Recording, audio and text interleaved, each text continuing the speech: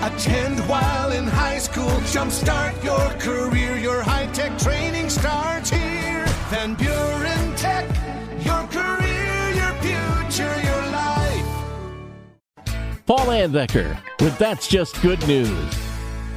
Just a week after celebrating her 84th birthday, Betty Sanderson graduated with a bachelor's degree from the University of Minnesota.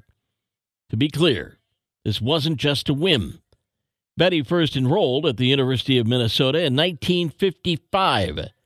She earned her nursing license after only 1 year and then quit going to school once she was married. But she never lost the desire to finish. Betty was back in action, enrolling in classes in 2018. Things were different than she remembered. The campus was bigger, and she had to deal with all the new technology. Betty worked her way through every class and every obstacle, including the pandemic, and was still able to achieve her goal. She described the feeling of walking across the stage as pure joy, pure satisfaction. Betty also offered some words of wisdom to anyone who has a dream. You need to do what you want to do or what your goals are. Don't let anyone stop you. And that's just good news.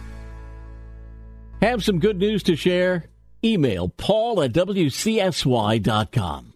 And find podcasts of That's Just Good News on our social media, great podcasting outlets, and at wcsy.com.